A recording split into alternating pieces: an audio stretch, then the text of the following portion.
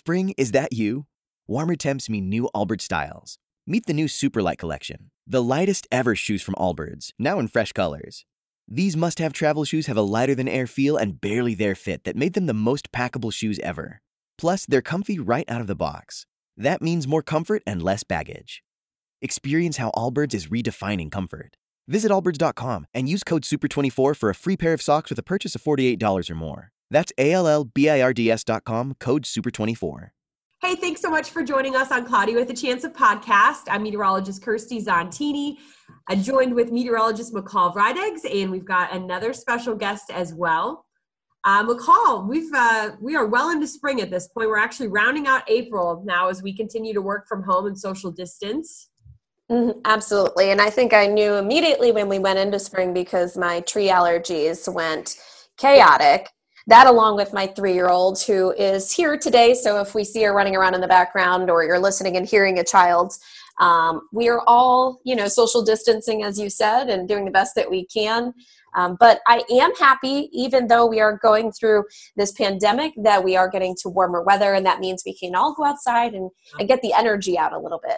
I agree. Yeah, it's definitely makes me happy when we're forecasting and I see like a couple days in a row where we're dry. I don't even care what the temperature is because I just know people are just like, I just want to go for a walk and let the kids play in the backyard. They can wear their jackets. So yeah, it definitely makes our job. We're kind of forecasting with an even, different perspective because we just know that emphasis on, pleasant weather is even stronger for people because they really are holding out hope to just go for a walk in the neighborhood, Yeah, and I feel that the way that my style of forecasting, and I've noticed it with you as well, has shifted because of that, and trying to focus on, the brighter parts of the forecast to try and bring some joy back to people's lives. But, during this whole thing, we got to continue to work, and so that means we have to continue to do our podcast because this may be the bright spot for people every couple of weeks to get a new podcast from us. Exactly. So if you have time and you're able to listen or watch us, we have a guest this week that is super important to the Miami Valley. So this area is known for allergies. We have high pollen counts. People in Southwest Ohio always complain about their allergy symptoms. And of course, the weather plays a part when we look at years that are warm, years that are dry. Sometimes we could see that overlap where we get the tree pollen, grass pollen, weed pollen that kind of overlap each other, especially if we're warmer than normal. So the guest that we have is Brian Huxtable. Hello, Brian. You've been able to see him for the past couple of minutes, but welcome to the show. And Brian, would you mind just explaining to people what is it you do exactly, and how does it relate to pollen counts? Okay, Brian Huxtable. I work with I work for Public Health, Dayton, Montgomery County, and we have an air pollution division called the Regional Air Pollution Control Agency, or RAPCA. Mm-hmm. We also, for years, even before I started with the agency, we've operated a pollen and mold sampler in the Dayton area, and we would always generate daily pollen counts for the public, which we would give to the news to report. One of my duties is I kind of wear, jack of all trades in the office. I like to call myself, but one of it is, reporting, being kind of the face of the media a little bit for the agency, for RAPCA, reporting these numbers to the public. I also do forecasting, air pollution forecasting in the office as well. One of my questions has always been, how are you collecting these numbers? Like what goes into the process of that? For the pollen and count numbers, we have a what we call a Burkhardt sampler, and it sits on the top of a building on Sinclair's campus.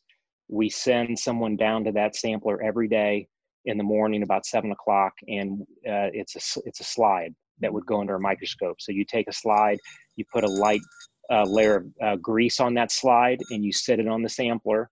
The sampler runs for 24 hours, and it basically has a blower that blows air across the sampler or the slide. And then we have someone read that slide under a microscope, and they physically go through and they count actual pollen grains or mold spores, and they come up with a number, and that's how we report to the public. Wow. So what goes into, are they pollen technician? Like, what is the title for the counters, or what would be the background of someone that does this? We've actually had, we've been a part of the National Allergy Bureau for years, where we've reported our counts to them. We don't report to them right now because in the last fall we lost our certified pollen and mold reader. Gotcha. You don't necessarily have to be certified reader, but it does help to have some background. There's books you can use to look at the slides and identify specific pollen species. And there is a technique. I've never counted. Okay. I don't plan to count, but there is a technique that they go through to actually generate the numbers. But if you're a National Allergy Bureau approved agency and you have a reader, we would send our numbers to that agency. And then we get a lot of requests from researchers for our data. So all that data sits in that in their database, basically. Gotcha. But for years, we would anytime we have a certified reader, we would send our data there. We don't right now because we lost that person back in the fall. And it's a process. They have to take a test and, I think they have to go to Atlanta to take a test. And it does cost money too. So that makes it problematic for us to keep that person in that position. Gotcha. Brian, in your experience, is there something to the fact that people say that allergies are worse here than elsewhere? I heard something along the lines that maybe we have so many species of trees that it does impact more people. Is there anything to that, or are we just making things up? It's all anecdotal. I hear people tell me you hear all the time on the news, it's really bad. One of the reasons I think that we tend to hit high on these lists, because they look for areas that people who supply counts. Not every city has, so they're looking for areas that actually supply pollen counts, one. And I think if you look at some of these studies, they also look at the number of like allergists or immunologists within a certain per capita. And we apparently have a lot of those. And I think they also look at prescriptions that are written for people. So there's a combination of things that kind of probably put us high on the list. One of them is the fact that we do have the counts, but from what I understand, there are a lot of prescriptions being written for allergy meds, and there apparently are a lot of doctors in the area that specialize in allergies. I think those are some of the factors they use to rank different cities and allergies. Some of the criteria. So you kind of mentioned that you need, but that you have and you would prefer to have a certified counter. But what's interesting this year, and people may not have known, is that RAPCA, you guys have dabbled with an automated sensor. So let's talk a little bit about what that is, what your goal moving forward is, because I don't know if people even know that. I'm not sure they knew someone was humanly counting it. And then that we also now with, computers getting more savvy, you can have something like an automated sensor that can give a pollen count. So why don't you explain a little bit about that for this year? Okay, a little bit of background. I'd mentioned that, we had lost our certified counter. So we were looking at trying to replace the counter. We always we've been shutting down the pollen and mold sampler in the wintertime because when the counts are low, and it's a bit of a safety issue to send our techs out on top of the rooftops when it's icy out. So we had, over the winter, we kind of talked about maybe we'll look into some sort of an automated sampler for this next season in light of having just lost our pollen counter. And the plan is still to replace that counter. And we are, when the sampler's running, not right now, we do produce daily counts. But so we did sign a 1-year lease to operate and test this automated sampler. And one of the benefits of the automated sampler over the count is right now with the count, with the manual count, we only do 5 days a week. The automated sampler will also give us the weekend counts. Yeah. So when somebody goes on vacation, calls in sick, the automated sampler keeps running, where we might have holes with the manual count. So it might provide a little bit more consistency, but the idea was to have a season 2020 side by side where we compare the manual counts and the automated counts and just see how close they are. And if we felt comfortable with the data, then we would potentially pursue purchasing a device to run, 24/7 and have those numbers to report. And at that point, it would be a question whether we would keep doing the manual counts or not. But we hadn't made this with COVID hitting when it did. Yeah. We were fortunate that we had this machine running, and we really weren't prepared to kind of use the data like we are right now. Mm-hmm. So I don't know how it'll affect us going forward beyond. Well, you're not doing as many manual checks. Are you seeing that it somewhat compares to what we would expect, even though you don't have the dual option? I feel like the range is pretty close. We had about we started our manual sampler up in, I believe it was mid-February, and then by mid-March we had shut it down because of COVID. So we had about I'd say we had about 2 good weeks of comparable data where we actually were reporting significant levels of pollen and mold on the actual manual sampler to compare it to the automated sampler. And during that time period, I felt like the pollen was pretty close. I mean, it would kind of rise, they would rise and fall with each other. The categories seemed to be pretty close as far as like, is it high today or medium? The counts themselves wouldn't always align, but I felt like the numbers were looking pretty good. But again, that was over a very short time period. I didn't feel like our mold counts were probably very accurate. I thought the mold on the automated sample was much higher than what we would normally see on the manual counts. Gotcha. So that is, I mean, good to know for now, but you kind of just alluded to COVID. So COVID had happened and we're all in a pandemic right now. And as an agency, like you said, you're not able to send your techs up to at least do the manual counts. What, I guess, has there been any update? I know on the website it has May 1st-ish that you guys might be able to get back out and start working, but have you had any updates from the state or, in your department, specifically? No, I'm guessing May 1st is not going to happen, but maybe May, I guess the 4th, I think is Monday. So I think maybe we would look for the second week of May potentially to get back out.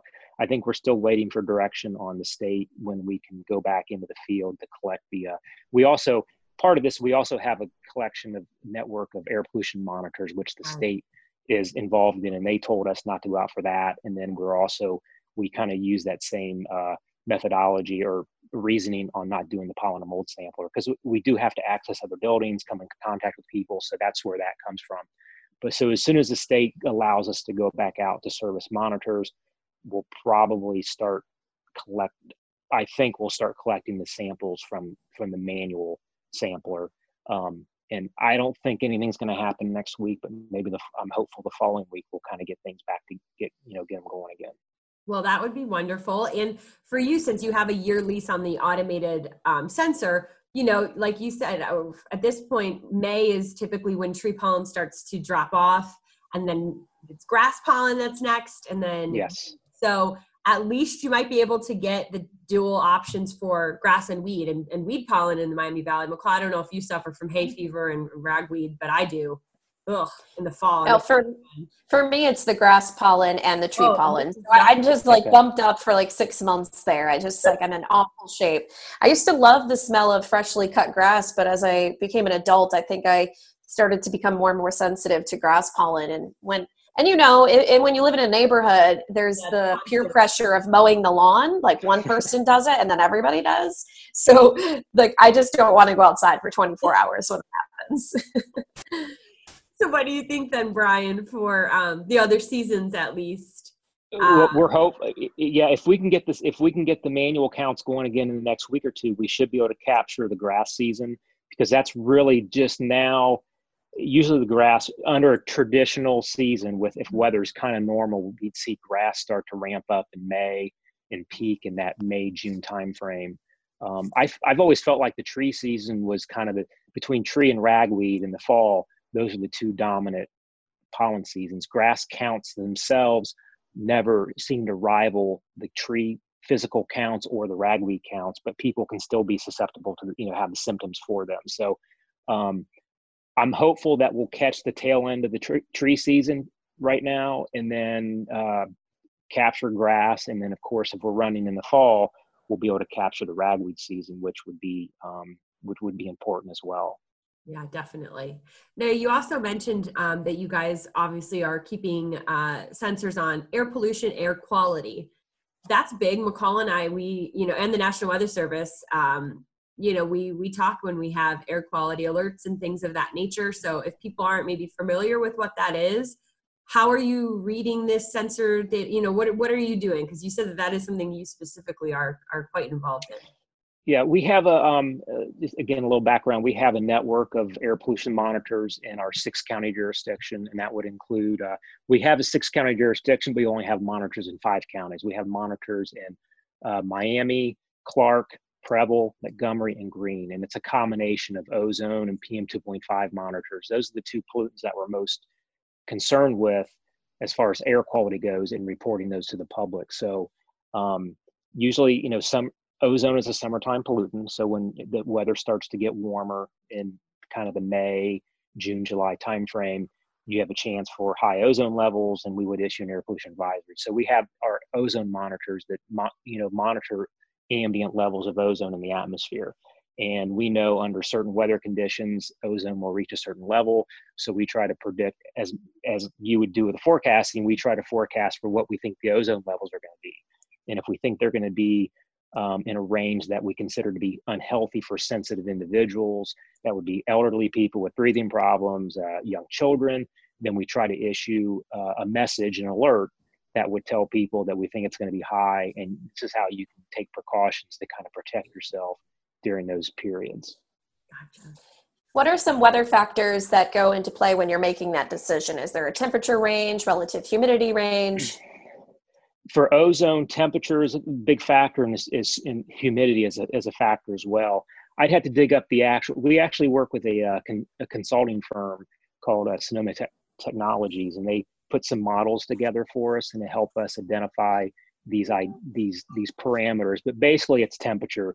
You're probably talking, as long as, if you can get, in the upper 70s into the 80s and above, that's one of the parameters. Also relative humidity. High humidity will actually kind of, like, it's an ozone killer. It squashes ozone formation. So we're in the springtime, we're looking for those sunny, dry days with the right wind direction. Ozone is not emitted directly from a tailpipe or a factory. It forms in the atmosphere. So what you need these transport pollutants, we refer to them as. So if you get more of a southwest wind with Cincinnati, Louisville down, you have more, there's more, people living south of us than there are north as far as the bigger cities. So anytime you have an air mass that travels up kind of from the south, we tend to see higher ozone values. That's not to say that you still can't have high ozone values from a different wind direction, but generally we're looking for those southerly winds, the right temps, probably 80 plus, and then drier air masses tend to be the big things. There are some specific upper atmosphere parameters that have been identified by STI for us, but really the big ones we look for, just like wind, temperature, and relative humidity. That's super interesting. I mean, I never really thought about the populations to our south and the fact that there's so much, that there can be more pollutants that would just kind of make their way up towards us. I know that we're not really in prime ozone time right now because we're coming out of, we're just in spring. And with COVID-19 and a lot of people working from home, it's kind of like as people start to get back into work, it'll be kind of like when we get into, I guess, ozone season. So what have you noticed? I know some of the big cities like LA and DC that kind of always have heavy traffic, that there has been some, positivity to not working and not driving as much. Have you noticed anything just being in this field? This question's come up before, and I've done a little investigating, looking into the numbers. And right now, ozone it's pre-really ozone season, so the levels are low. The air quality for ozone is good, but I have seen potentially slightly lower ozone values for this time of year as compared to previous years. But I don't want to say it's insignificant, but it's very small, and it's a very short data set to look at. But like you said, transportation, cars, trucks, mobile sources make up a very large portion of our air pollution. And so from what I understand, traffic counts are down maybe as close to 50% with this. So that you would think it would show itself somewhere. And I feel like it might be showing itself in some lower ozone values. But again, the air quality is good, so it's just now it's a little bit better. So it's not like it's taken us from a poor air quality situation and putting us into a good air quality situation. So it is, I think there's something there, but I really wouldn't, people probably aren't experiencing anything different from it. Right. And I mean, it might be interesting to see as well as we go through summer and things slowly start to get back to normal, if there is a slow surge, I guess. What about, you had mentioned, what is the other thing that you guys monitor besides ozone, PM2 or?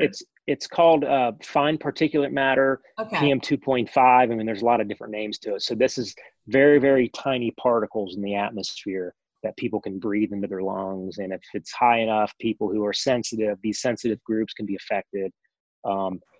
And really in the last couple of years, PM 2.5 has really dropped out, because we used to have with all the power plants that have switched over to coal, or there's been more controls.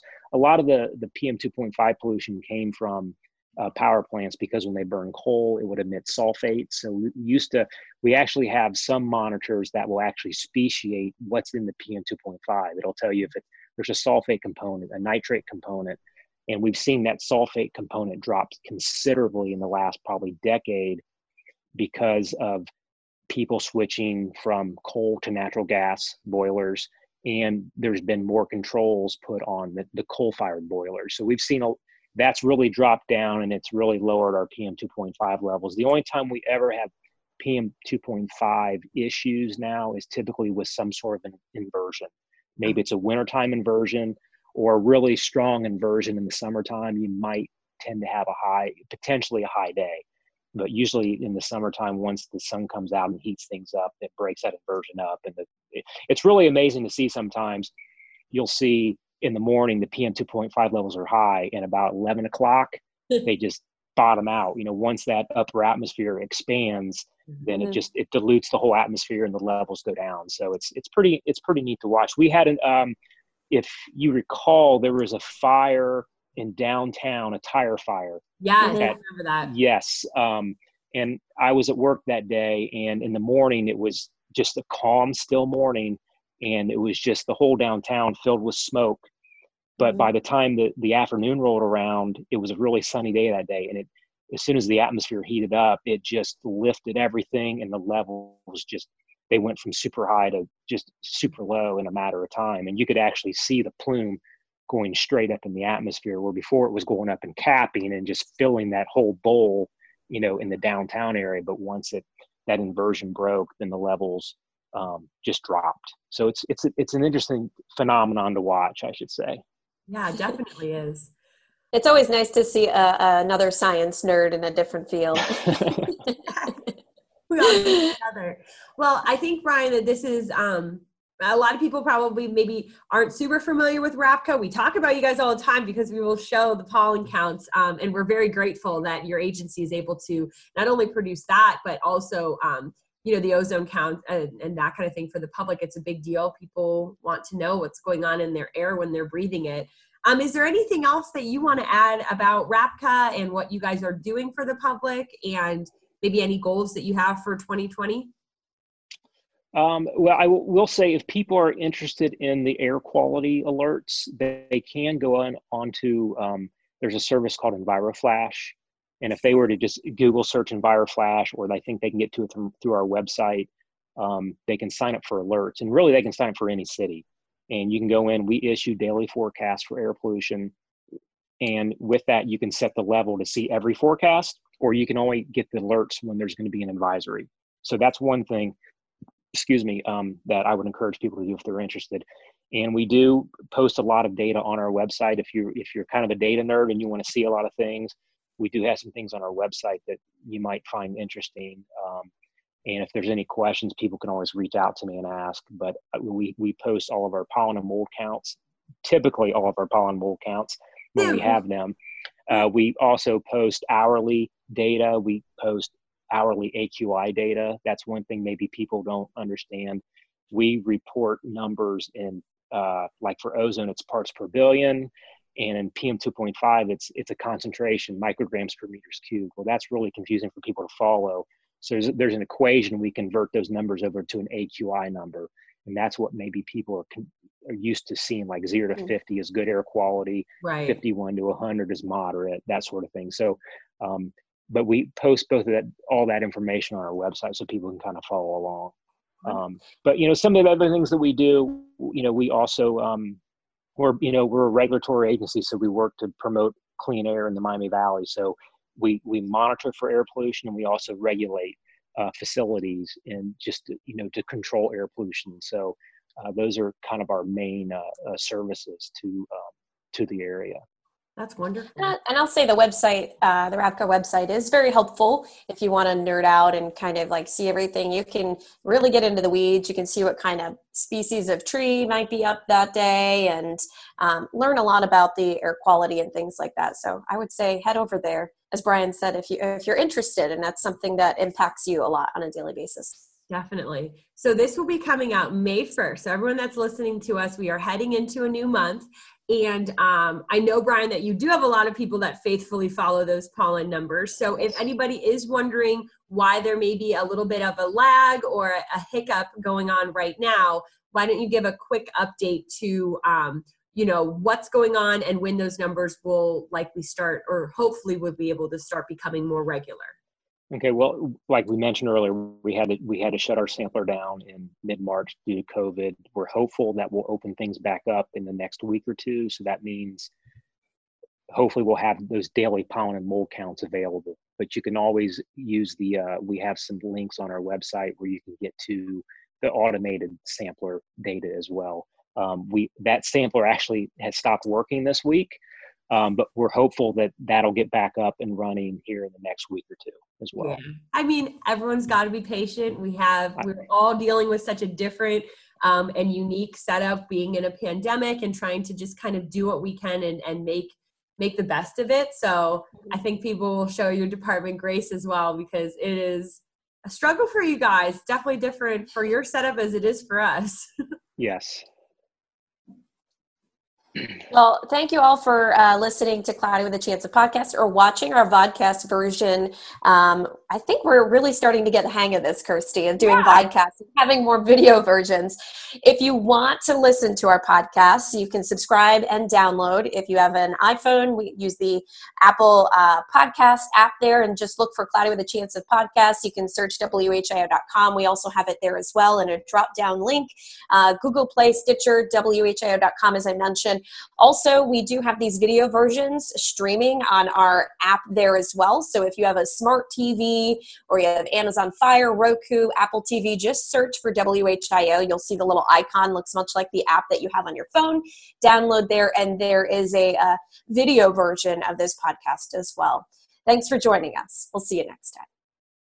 Thanks. Spring? Is that you? Warmer temps mean new Allbirds styles. Meet the Superlight Collection, the lightest ever shoes from Allbirds, now in fresh colors. These must-have travel shoes have a lighter-than-air feel and barely their fit that made them the most packable shoes ever. Plus, they're comfy right out of the box. That means more comfort and less baggage. Experience how Allbirds is redefining comfort. Visit allbirds.com and use code SUPER24 for a free pair of socks with a purchase of $48 or more. That's ALLBIRDS.com, code SUPER24.